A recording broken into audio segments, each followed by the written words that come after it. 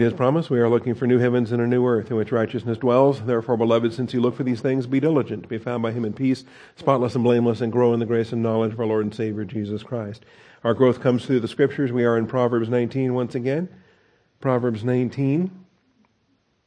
Last week we were looking at verse 8, how to acquire heart.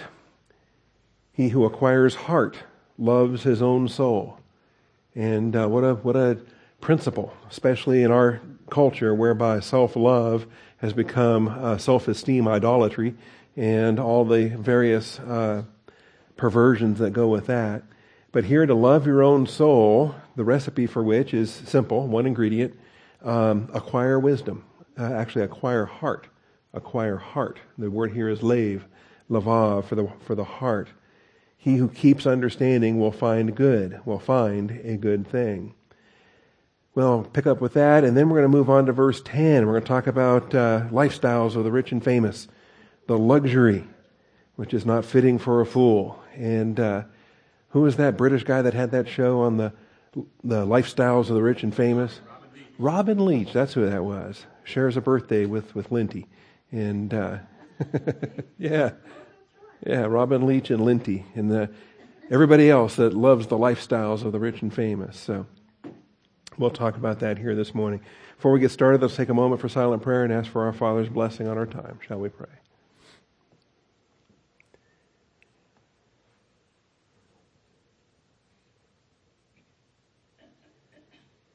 Most gracious Heavenly Father, we come before you this morning thankful for your faithfulness, thankful for your truth, for your plan.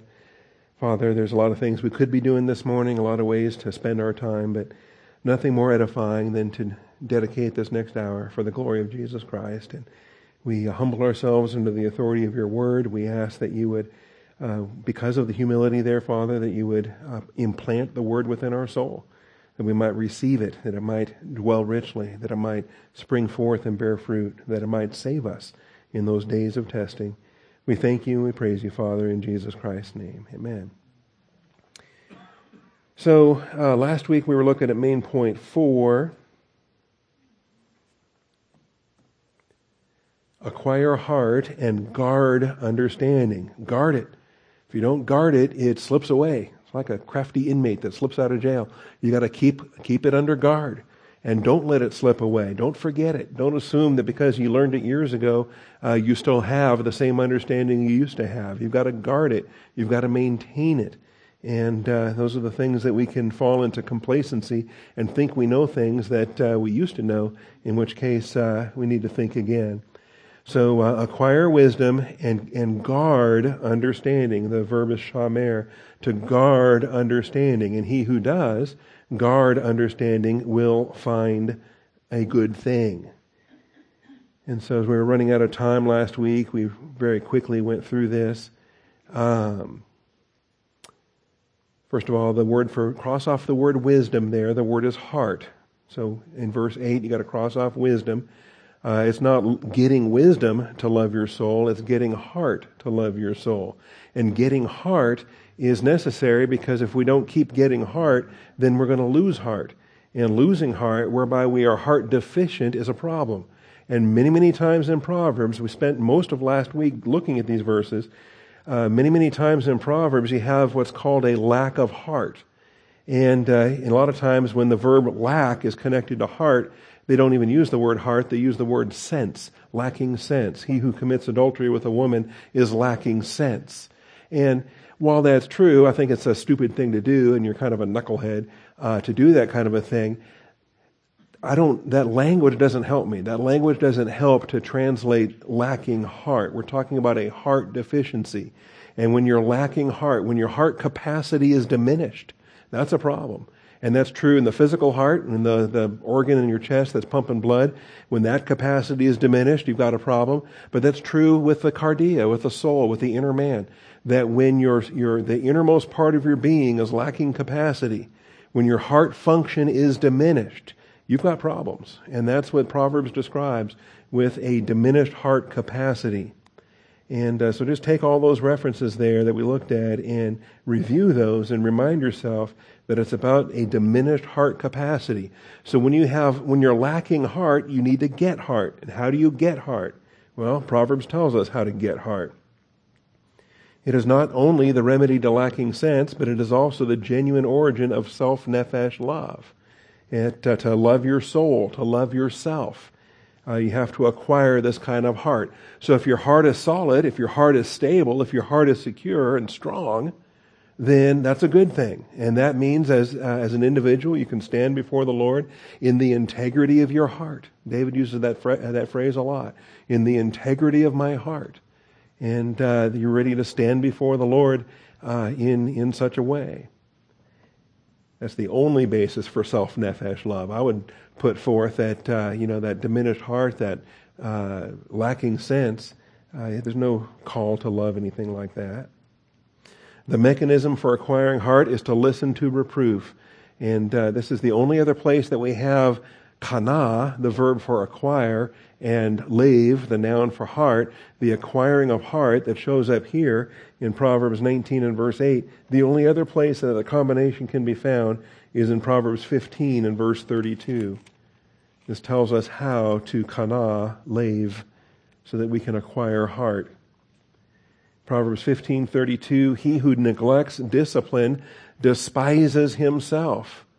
If you hate the musar, if you're neglecting discipline, if you are, as we're learning in Hebrews 12, that if you don't like the Father's discipline, that's a problem, because we all should be embracing the Father's discipline.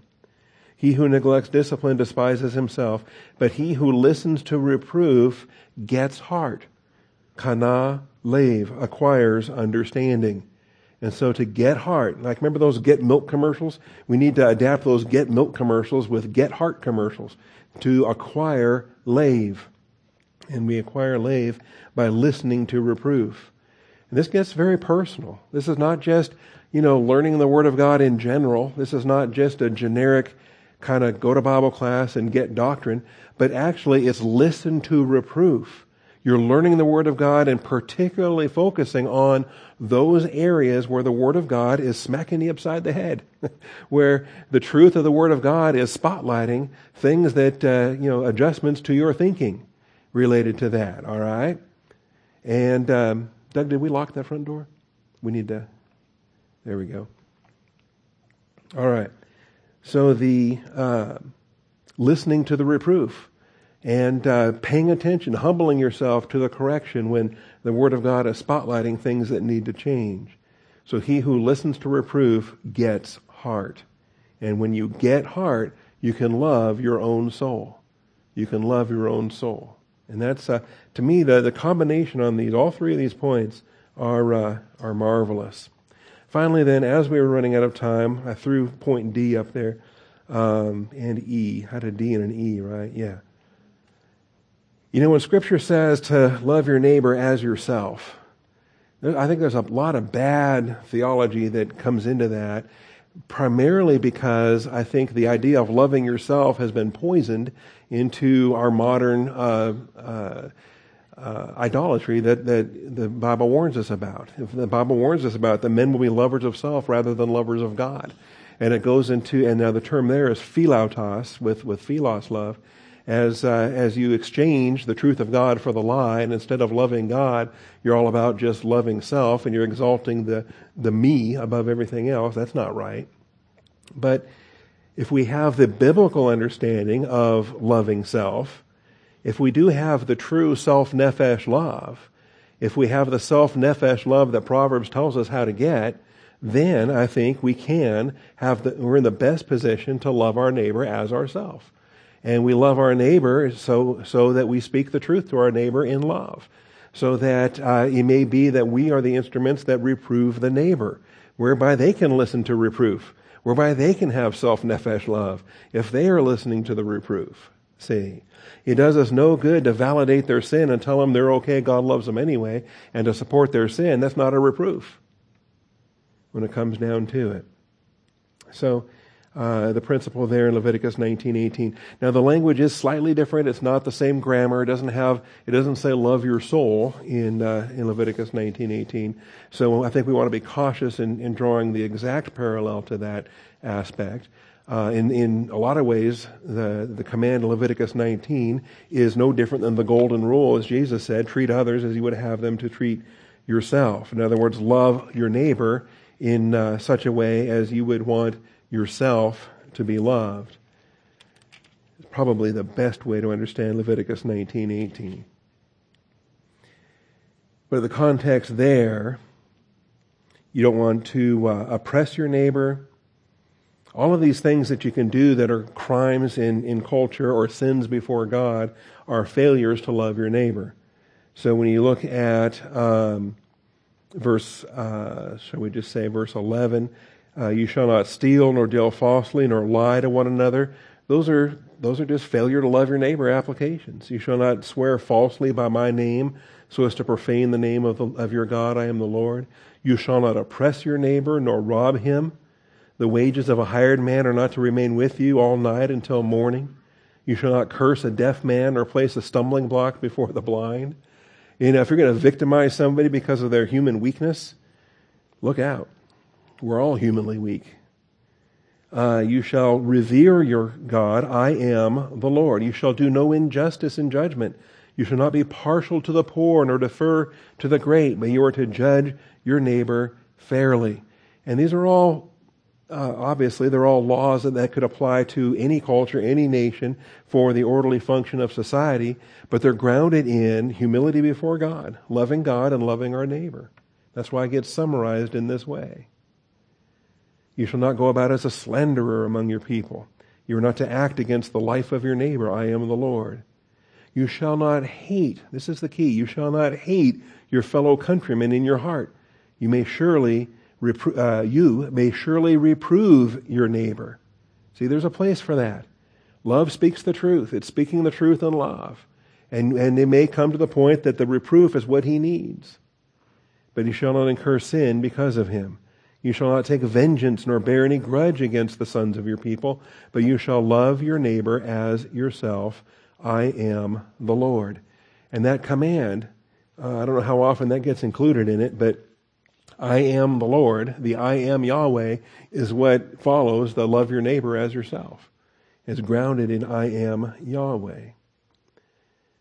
Anyway, I think it's true that the best position we're going to have to love our neighbor is if we are rightly loving our own soul, if we're following these procedures here in Proverbs. Finally then, and this is what we hit in point E, running out of time last week, finding a good thing. In verse 19, we have the third and final instance of finding a good thing that Proverbs has told us about. We want to guard our understanding. But in Proverbs 16,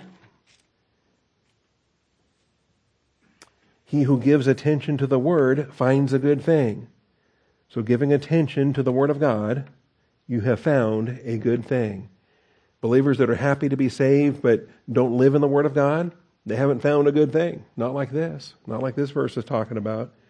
Blessed is he who trusts in the Lord. Yes, you want to have faith, you want to be saved, but you got to be giving attention to the word. That's where the good will be found. 18:22 is the one about marriage. He who finds a wife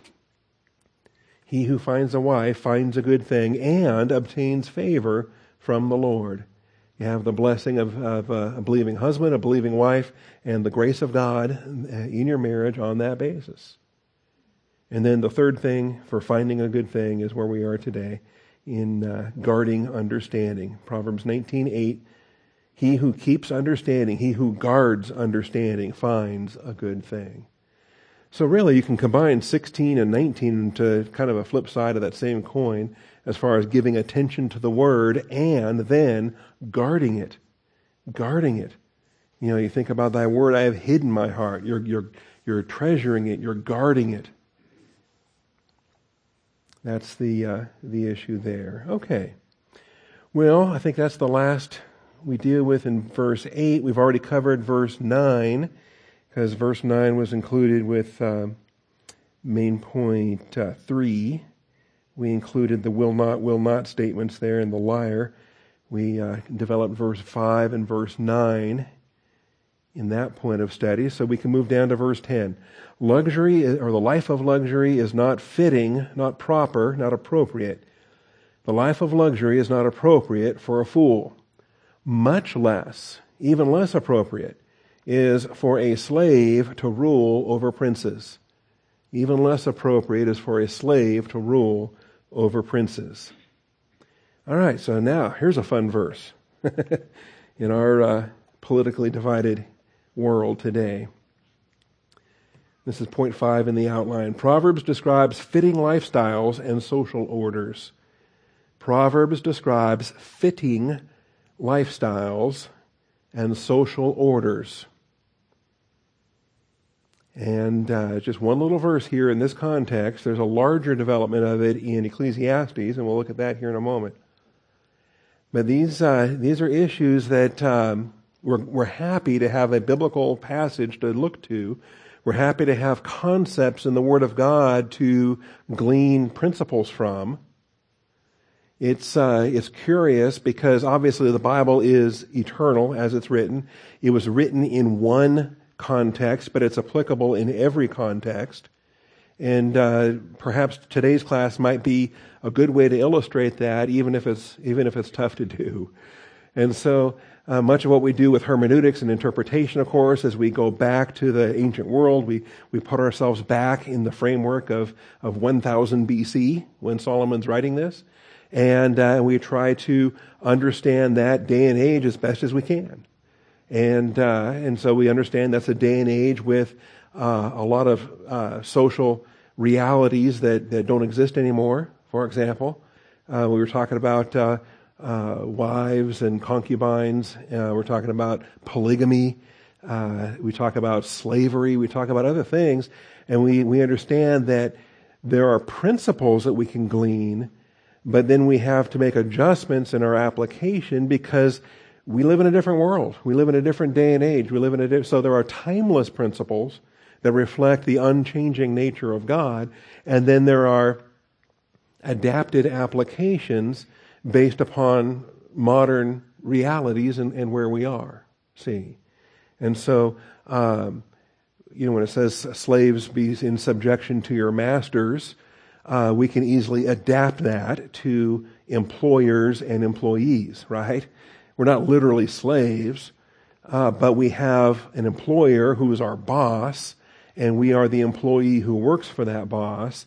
And so we're adapting. We're adapting based on a principle into a modern application. Likewise here with a lifestyle, the life of luxury. You realize the life of luxury is very fluid, and the life of luxury is very relative based upon history, based upon technology, based upon the modern world in which we live. And the poorest of Americans is rich by world standards, and certainly by historical world standards. It's crazy. And even a very modest American lifestyle would be considered luxurious in most of the world today, even in Europe today. And Europe's among the most developed parts of the world. But who in Europe has 2,500 square feet? Who in Europe has 3,500 square feet or 4,000 square feet? Only the richest of the rich, and most folks in Europe are looking at 800 square feet. And I'm thinking, wow, that was a little starter apartment that Sharon and I had right off of Fort Hood when we were first married. That was I think that was 670 square feet, and just a tiny little thing. And but it was fine. We were just starting out, no kids or anything. And but that little box, that's kind of normal in Europe, in Asia, in the Philippines. In fact, that's downright luxurious in some of the Filipino condos I've been inside of. So anyway, luxury, the life of luxury. Even as I was scooping my ice cream last night, I was thinking, this is a luxury. That 100 years ago, to have a frozen dessert like that, who could have had a frozen? That would have been the pinnacle of wealth at that point in these things. But the life of luxury is not fitting for a fool. So these are the things we're trying to adapt. The concept of luxury, and then the idea of fitting is a problem for us. Fitting speaks of what's right, what's proper, what's appropriate.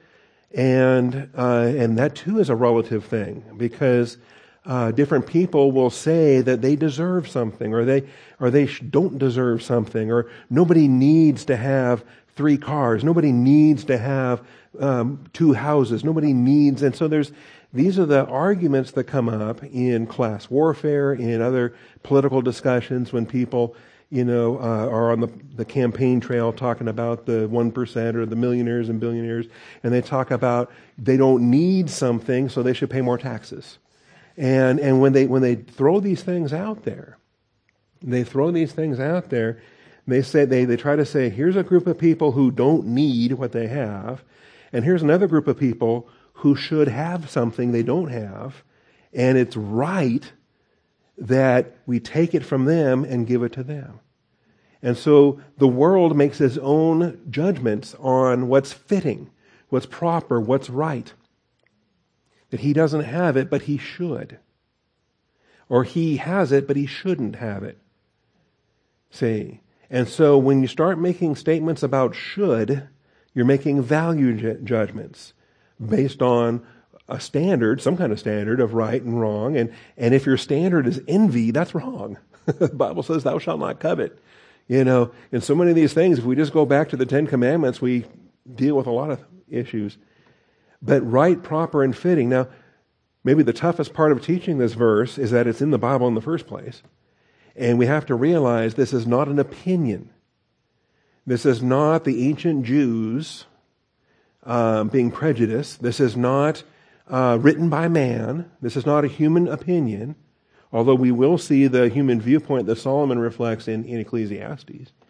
But here in Proverbs, when it says luxury is not fitting for a fool, this is God's opinion.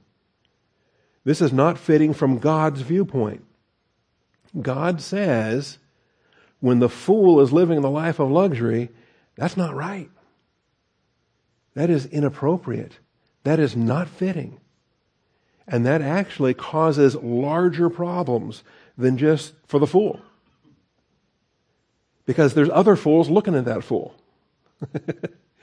And there's other fools looking at that fool wondering, how come I don't have this life of luxury? Because most fools don't. But when on whatever occasion, for whatever reason, through whatever stroke of whatever, circumstances and details work out, and sometimes it's just a fool kid that inherits what his wise dad left him. Okay? And so you end up with a fool in a life of luxury and he didn't work to produce it. Anyway, it's not a fitting lifestyle. It was fitting when his dad had the wealth, because his dad had the capacity to handle the wealth. And the dad was walking with the Lord when that wealth was accumulated for the Lord's good pleasure.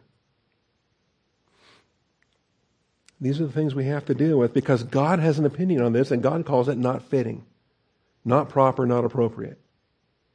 And so really we have Scripture's commentary on lifestyles and social orders. Who is it that should run the city? Who is it that should run the state? Who is it that should run the country? And this also is bizarre for us, because we grow up in the tradition of a self-governing representative republic. You know how unique that is in the history of the world? That's something in the, you talk about the 6,000 years of recorded human history. It's only come out in the recent couple of centuries. That's very new in its development. So, again, luxury is not fitting for a fool, much less fitting, even more unfitting, is it for a slave to rule over princes. There is a certain kind of people who should be in charge and a certain kind of people who should not be in charge. And that's not our opinion, that's not our social commentary. This is what God is saying. The kinds of people who should be in charge and the kinds of people who should not be in charge. And if that gets flipped upside down, there's going to be greater impact than just for those two people involved. It's going to impact the entire culture. Now let's look over to Ecclesiastes, and we get more verses here. All right. Proverbs, Ecclesiastes. If you get to Song of Solomon, you've gone too far.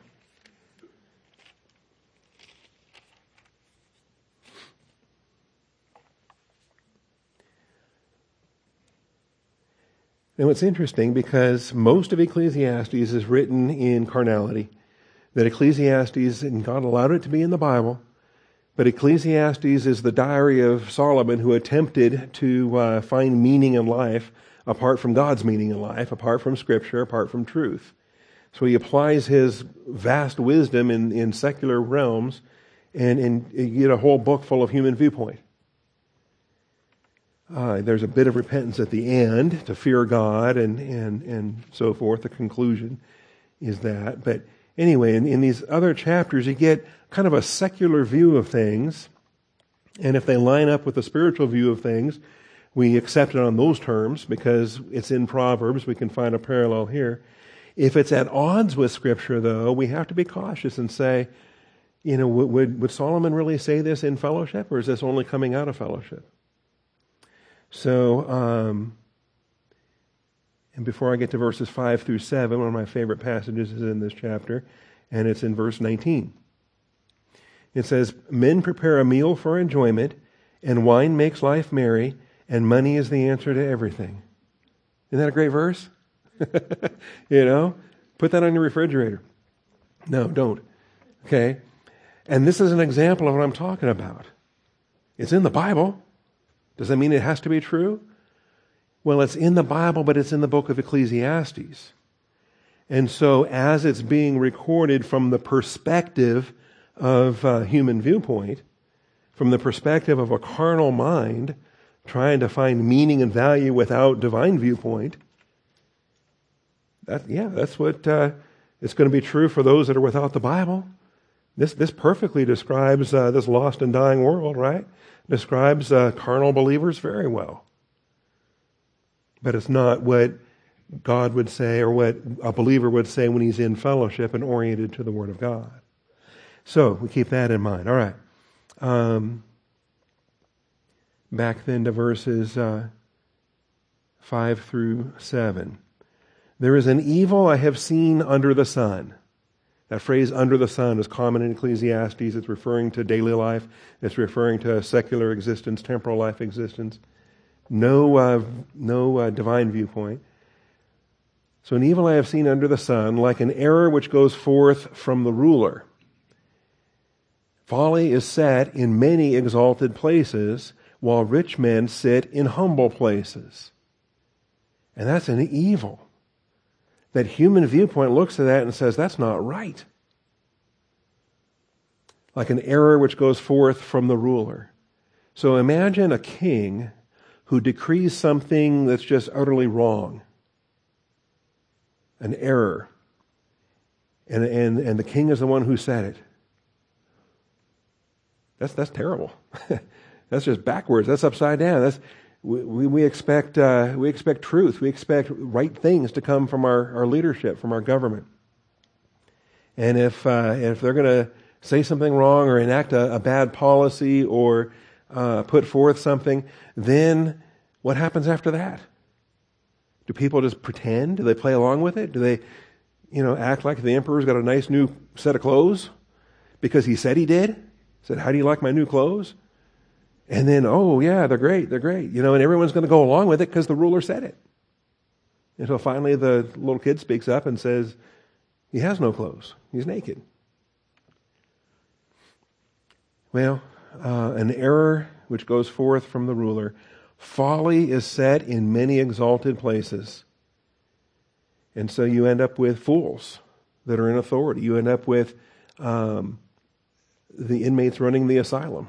You end up with just the weirdest of things, and they're calling the shots. And even the carnal mind can look at that and say, that's not any good. What's that going to do? While rich men sit in humble places. I have seen slaves riding on horses and princes walking like slaves on the land. Well, how did that happen? How is it that it seems like, has there been a rebellion of some sort? What is it that turned the world upside down? How is it that this slave even owns a horse? And why is the prince not riding on his horse? How did this get turned upside down? So the vocabulary here is curious too, because sar is the word for prince, and it's used here. Sar is also used in Proverbs 19 and verse 10. We have the Nabal, fool, and the Nabal like Nabal. Remember Nabal and Abigail. The Nabal is a social fool, as opposed to any other kind of fool that the Bible will talk about. And so when things are turned upside down, even the carnal mind can see there could be a problem with that. It doesn't seem right. And I love that. I think it's kind of interesting that the conscience of the human soul is such that you can identify with the divine order, even in carnality. You can, okay. It's like when Paul talks about the man of incest, he says, even the Gentiles say that's a bad thing. You've got an immorality among you that not even the Gentiles would approve of. And in rebuking the Corinthians there. I think this is something else as far as God's wisdom is concerned with the unfitting lifestyles versus the fitting lifestyles. So, what about this fitting lifestyle? Subpoint A. Luxury is not fitting for a fool. Not only does Proverbs 19 say that, but Proverbs 26 repeats it. Proverbs 26 and verse 1. Luxury is not fitting for a fool. So if you have a fool, and again, it's the social fool. It's the public town idiot, right? The village idiot, right? So in any culture, you've got the very well-respected members of the culture, and you've got the unrespected, the unappreciated. Who would listen to them? That's who we're talking about here.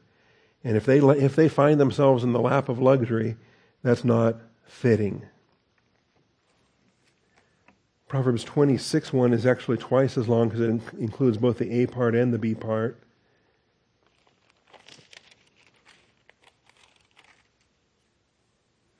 Like snow in summer. When does that happen? That's backwards. And like rain in harvest. No thanks, I needed the rain earlier. So honor is not fitting for a fool. Different word, it's honor, not luxury, but still it's the same idea in terms of fitting for a fool and what's not fitting for a fool.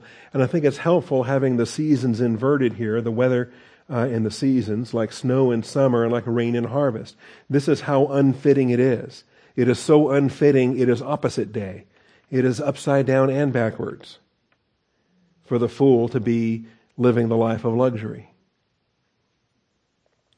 Now, understand that propriety is from God's perspective. It's connected to the wisdom of His plan. It's not propriety from human perspective. It's not covetousness. It's not a person or a group of people saying, well, we should have that and they don't deserve that.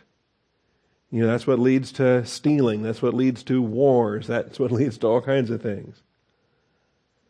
But it's from God's perspective of what's right and proper, not from man's perspective. And it's connected to the wisdom of His plan. There are several things in Scripture that have propriety language connected to them, including money, including suffering. And some of these we've seen recently. So the propriety of money. Why does He give us money? Why does He give us money? So we can enjoy it. Why does He give us anything? So that we can enjoy it. Let's look at 1 Timothy 6. In many ways, this is the summary of everything the wisdom literature says about wealth. And it gets doctrinally distilled in 1 Timothy chapter 6.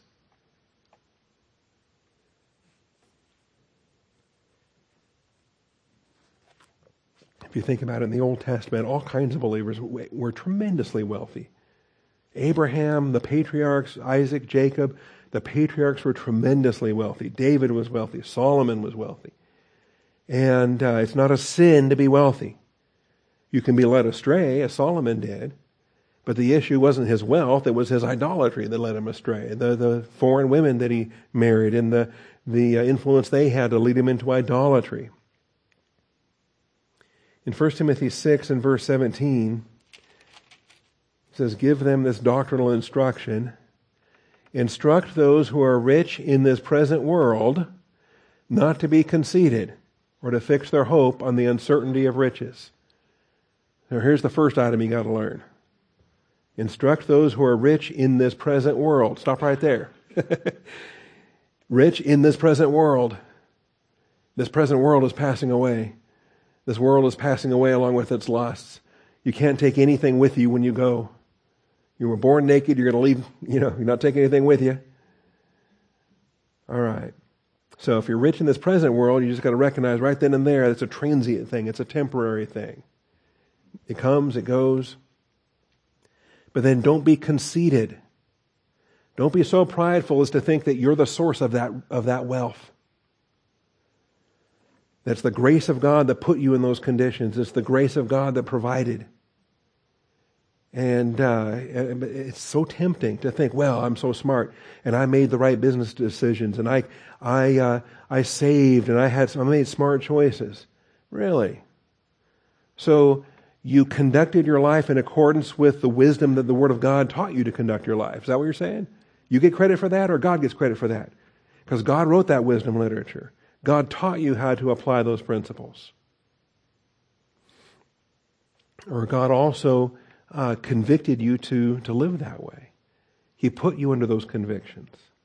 Everything that we are, everything we have is the grace of God. And if He put you in those conditions, you're one of the few, because there are not many mighty, there are not many noble.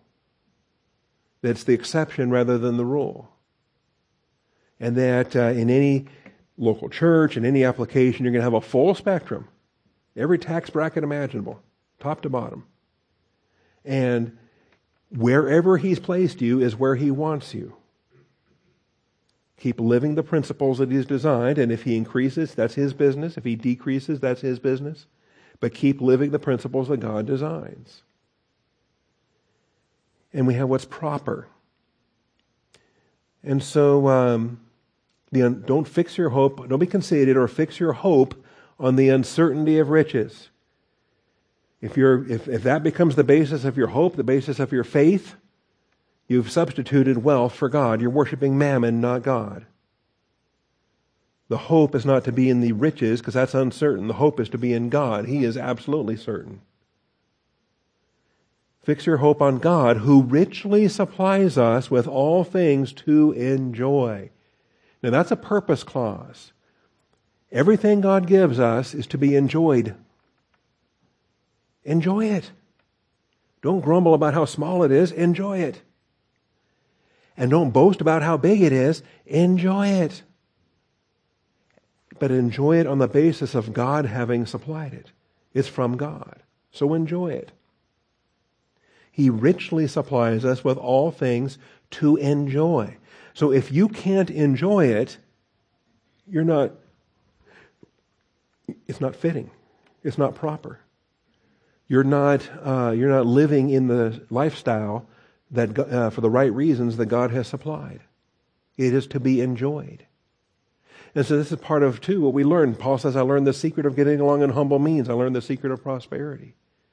We learn how to function. We have a capacity.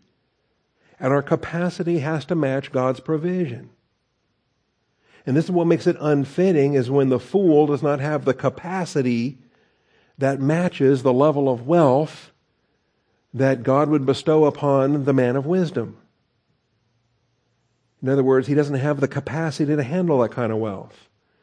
What gets called sometimes the sudden wealth syndrome, when you win the lottery or the Publishers Clearinghouse, or some moron ends up a millionaire, and how many of them are bankrupt 2 years later? How many of them are dead 5 years later? It's a scary kind of statistics that are out there. So, He richly supplies us with all things to enjoy. If God is the one supplying, and God has a purpose clause for supplying, in other words, to enjoy, then failure to enjoy is not fitting. Enjoying is fitting. But it's from his perspective, not ours. And then it goes on to verse 18. Instruct them to do good, to be rich in good works. That part of enjoying what God is richly supplying is to be an extension to share, to be generous and ready to share. That the capacity to enjoy such wealth is also the capacity to bless others with that wealth.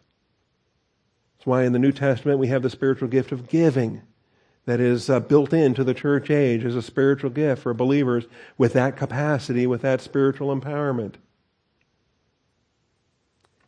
To be generous and ready to share, storing up for themselves the treasure of a good foundation for the future. That in this capacity, laying up treasure in heaven requires the generosity of the earthly treasure. And this is what happens, and when Jesus taught that parable, the man with the barns, he wasn't generous, he wasn't willing to share. He had too much to fit into those barns. And so what was his answer? Build bigger barns. His answer was not, hey, I got all this stuff I can't use, I can't need, let me just share it. There's others that have need. And in the context of Israel, he would have a clan and a tribe and a nation, and there were plenty of others he could have shared with. No, his answer was not sharing. His answer was hoarding more. And so in hoarding more, he never store up for himself any treasure in heaven. Jesus said, you fool. Tonight your soul is required of you, and now who will acquire what you have gathered? We need to lay up a treasure in heaven, and this verse describes how to do that. That if you're generous and ready to share, you're storing up for themselves treasure in heaven, a good foundation for the future, so that they may take hold of that which is life indeed. It's generosity and fellowship sharing that lays up the treasures in heaven. And if you're holding to it too tightly on this earth, you're not putting anything in heaven. You got nothing up on layaway because you're holding up too much here. So we have God's perspective, and there's propriety, that which is appropriate, that which is fitting. Enjoying is fitting. Even suffering, Hebrews 2:10. Remember this? Hebrews 2:10. God says it was appropriate, fitting. This is our Savior. We see Him who was made for a little while lower than the angels, namely Jesus, because of the suffering of death, crowned with glory and honor, so that by the grace of God He might taste death for everyone. For it was fitting. There's our word. Proper, appropriate. It was fitting for Him, for whom are all things and through whom are all things, in bringing many sons to glory, to perfect the author of their salvation through sufferings. For both He who sanctifies and those who are sanctified are all from one Father, for which reason He is not ashamed to call them brethren. It was fitting for Jesus Christ to suffer. It would be unfitting for Him not to suffer. It's just the opposite, see. And the world tells you, oh, you don't deserve this. Why should you experience this? That's not right. That's not fair. They were tempting Jesus to come down off the cross. If God loved you, He wouldn't put you up there. All those temptations. Or you're going through some kind of a suffering, some kind of test, and that the devil, some little demon whispers in your ear, it's not right. It's not fitting. You shouldn't have to do this. You're better than this. Why do you have to face this test? And that little pride steps in and says, yeah, that's right. I'm better than this. I shouldn't have to go through this. Why do these things always happen to me? And we're substituting. Anytime we do that, we substitute human viewpoint for what's fitting, what's proper, what's appropriate. We need to go back to God's standard in the Bible for what's fitting, what's proper, what's appropriate. It's His standard that lays these things out. And so God has a standard for what's fitting, what's appropriate. It's even less fitting for a slave to rule over princes. So for a fool to live the life of luxury is not fitting. Even less fitting for a slave to rule over princes. And this is going to require some adapting, of course. We don't have slaves in our culture, in our society. There still is slavery in this world, just not in our country. But the slavery, a prince is a man of tremendous wealth, tremendous ownership, tremendous property. A slave owns nothing. He doesn't even own himself. And so when we talk about ownership and we talk about sovereignty and possession, even those things are under attack in postmodern philosophy. Even the idea of owning anything. That when you own something, you have a right. You control its use. You control its enjoyment. You control its exploitation, its productivity when you own it. Well, a slave doesn't even own himself. His own productivity, his own labor, his own industry, the production that the work that he accomplishes is not even his, because he doesn't even own himself at that point. This is as destitute as you can get. And so for somebody like that to usurp sovereignty in a nation or a city or a state or whatever the context might be, to then have a sovereign dominion over a prince, over a czar, something's wrong. The natural order has been upended. And however that came about, it can come about through war, it can come about through intrigue, it can come about through rebellion, it can come about through seeming coincidence or chance. A lot of different ways it can come about. Okay? The Bible talks about it, fairy tales talk about it. You have a prince and a pauper, anyway, there's a lot of literature. And it's curious because in a lot of those, the pauper really should have been a prince, but because of some mix-up, he was in a bad place. Let's look at some of these examples. I think Isaiah spells it out. And then there's an illustration of this in 2 Samuel. But Isaiah chapter 3...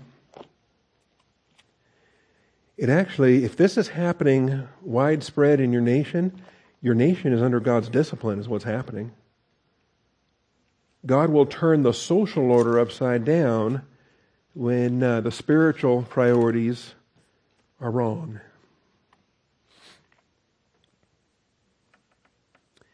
Isaiah chapter 3. And as we read this, it was a prophetic warning against the nation of the southern kingdom of Judah. But we can see our own nation in this and say, uh-oh, we're in trouble. Behold, the Lord God of hosts is going to remove from Jerusalem and Judah both supply and support, the whole supply of bread and the whole supply of water. The mighty man and the warrior, the judge and the prophet, the diviner and the elder, the captain of 50 and the honorable man, the counselor and the expert artisan, and the skillful enchanter. So all of their industry, all of their leadership, all of their politics, all of their culture, every segment that should be leading your society, and God brings them down. I will make mere lads their princes, and capricious children will rule over them. And I think Greta Thunberg in that. I think, the how dare you. And it just breaks my heart that this girl with developmental issues is being so manipulated. Her own parents are using her for the cause. Capricious children will rule over them, and the people will be oppressed, each one by another, each one by his neighbor. The youth will storm against the elder, the inferior against the honorable. Again, this is God speaking. This is not human opinion.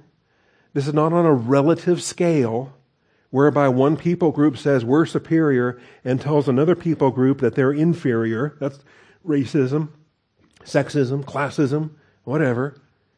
When one group of people tells another group of people they're inferior and treats them that way, that's wrong. And that's not what's happening here. This is God saying there is an objectively, not relative, but absolute, objectively superior, honorable person, and he's being subject to the inferior. The youth will storm against the elder. That's the order. We're supposed to respect our elders. The Bible never commands us to worship the children. And the inferior against the honorable. So in our culture, there are honorable people. Before the Lord, in the Word of God, there are honorable believers. In our culture, there are dishonorable people. And they are inferior, absolutely. And before the Lord, there are dishonorable believers that are objectively inferior. Inferior believers, superior believers. The neat thing about it, of course, is there's nothing that's forcing you to stay inferior. Nothing that's forcing you to stay dishonorable. Any inferior believer can become a superior believer by living in the Word of God. The mechanism is there. But when it's laid upside down and backwards, your culture is in for destruction. When a man lays hold of his brother in his father's house, saying, "You have a cloak, you shall be our ruler." Well, yeah, that works. That's about as functional as an Iowa caucus. Hey, I know. You should be our leader. You've got a cloak. Is that what it takes? Is that the standard? What are we doing here? I think we should... Anyway. These ruins will be under your charge. Yeah, you could be our king, but all we can give you are these ruins. He will protest on that day, saying, "I will not be your healer, for in my house there is neither bread nor cloak. You should not appoint me ruler of the people." Boy, that tells you it's really gotten bad when you don't even want to be king. So these are the principles, and it's laid out there. We've got to recognize this.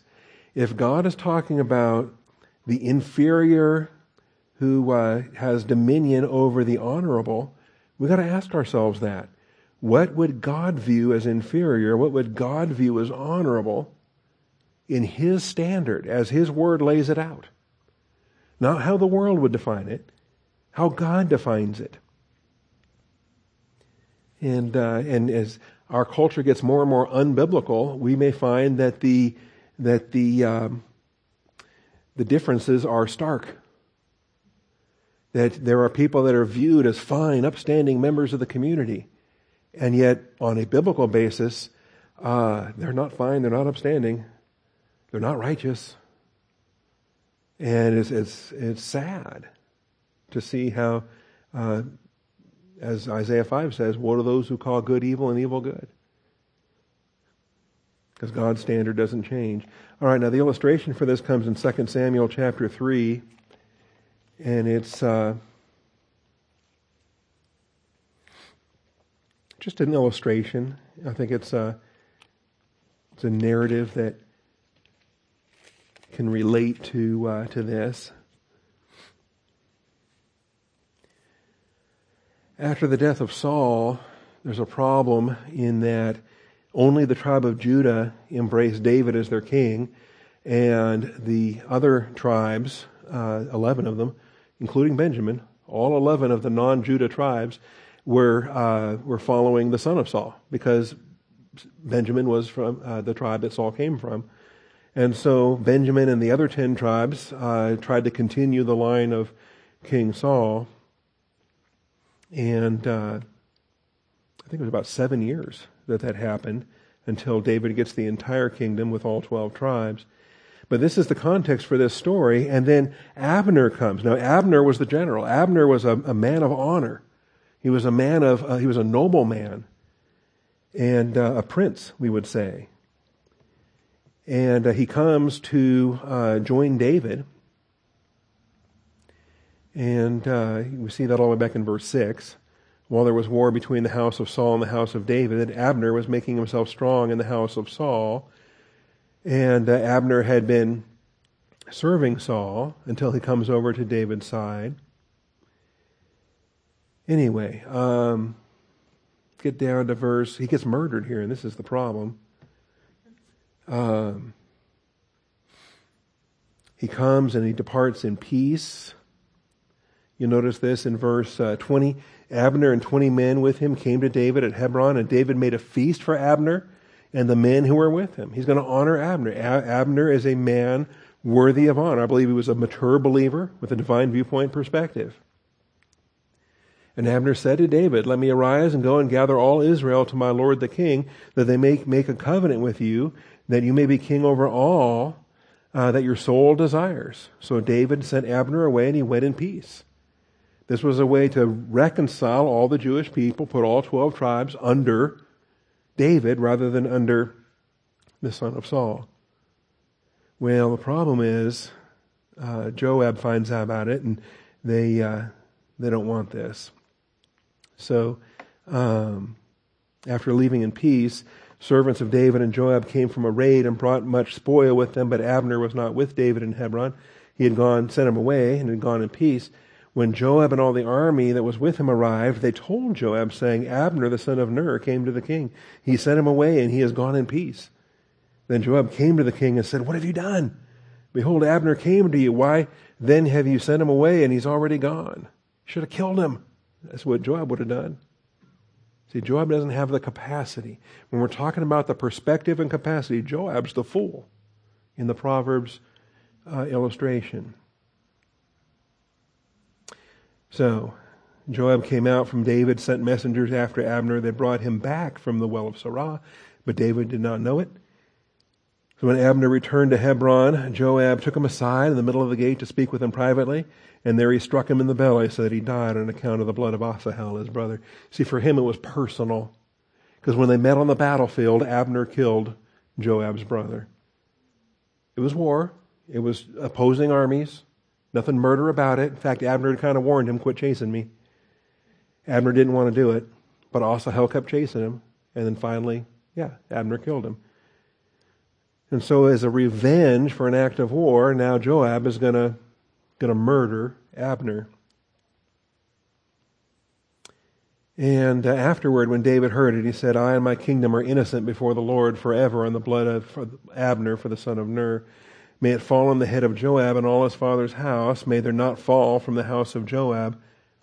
May not fail from the house of Joab one who has a discharge, or who is a leper, who takes hold of a distaff, or who falls by the sword, or who lacks bread. So Joab and Abishai, his brother, killed Abner because he had put their brother Asahel to death in the battle of Gibeon. If you want to read that, it's a chapter earlier in chapter 2. Now, we get down to this language in verses 33 and 38.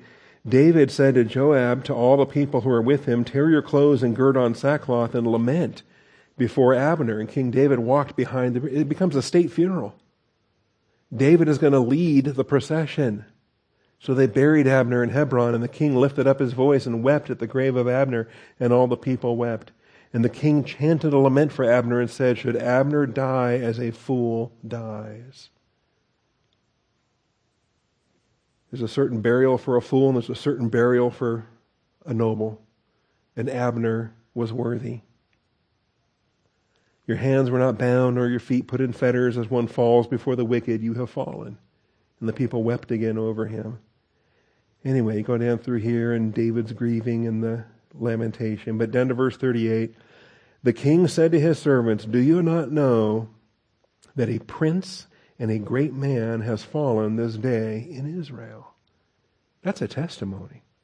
It's a marvelous testimony. And that word prince there is the sar that matches with what we're studying in Proverbs 19. So I think this is a good illustration with a slave ruling over princes, with what's not fitting when one person is seeking advancement and has to bring down another.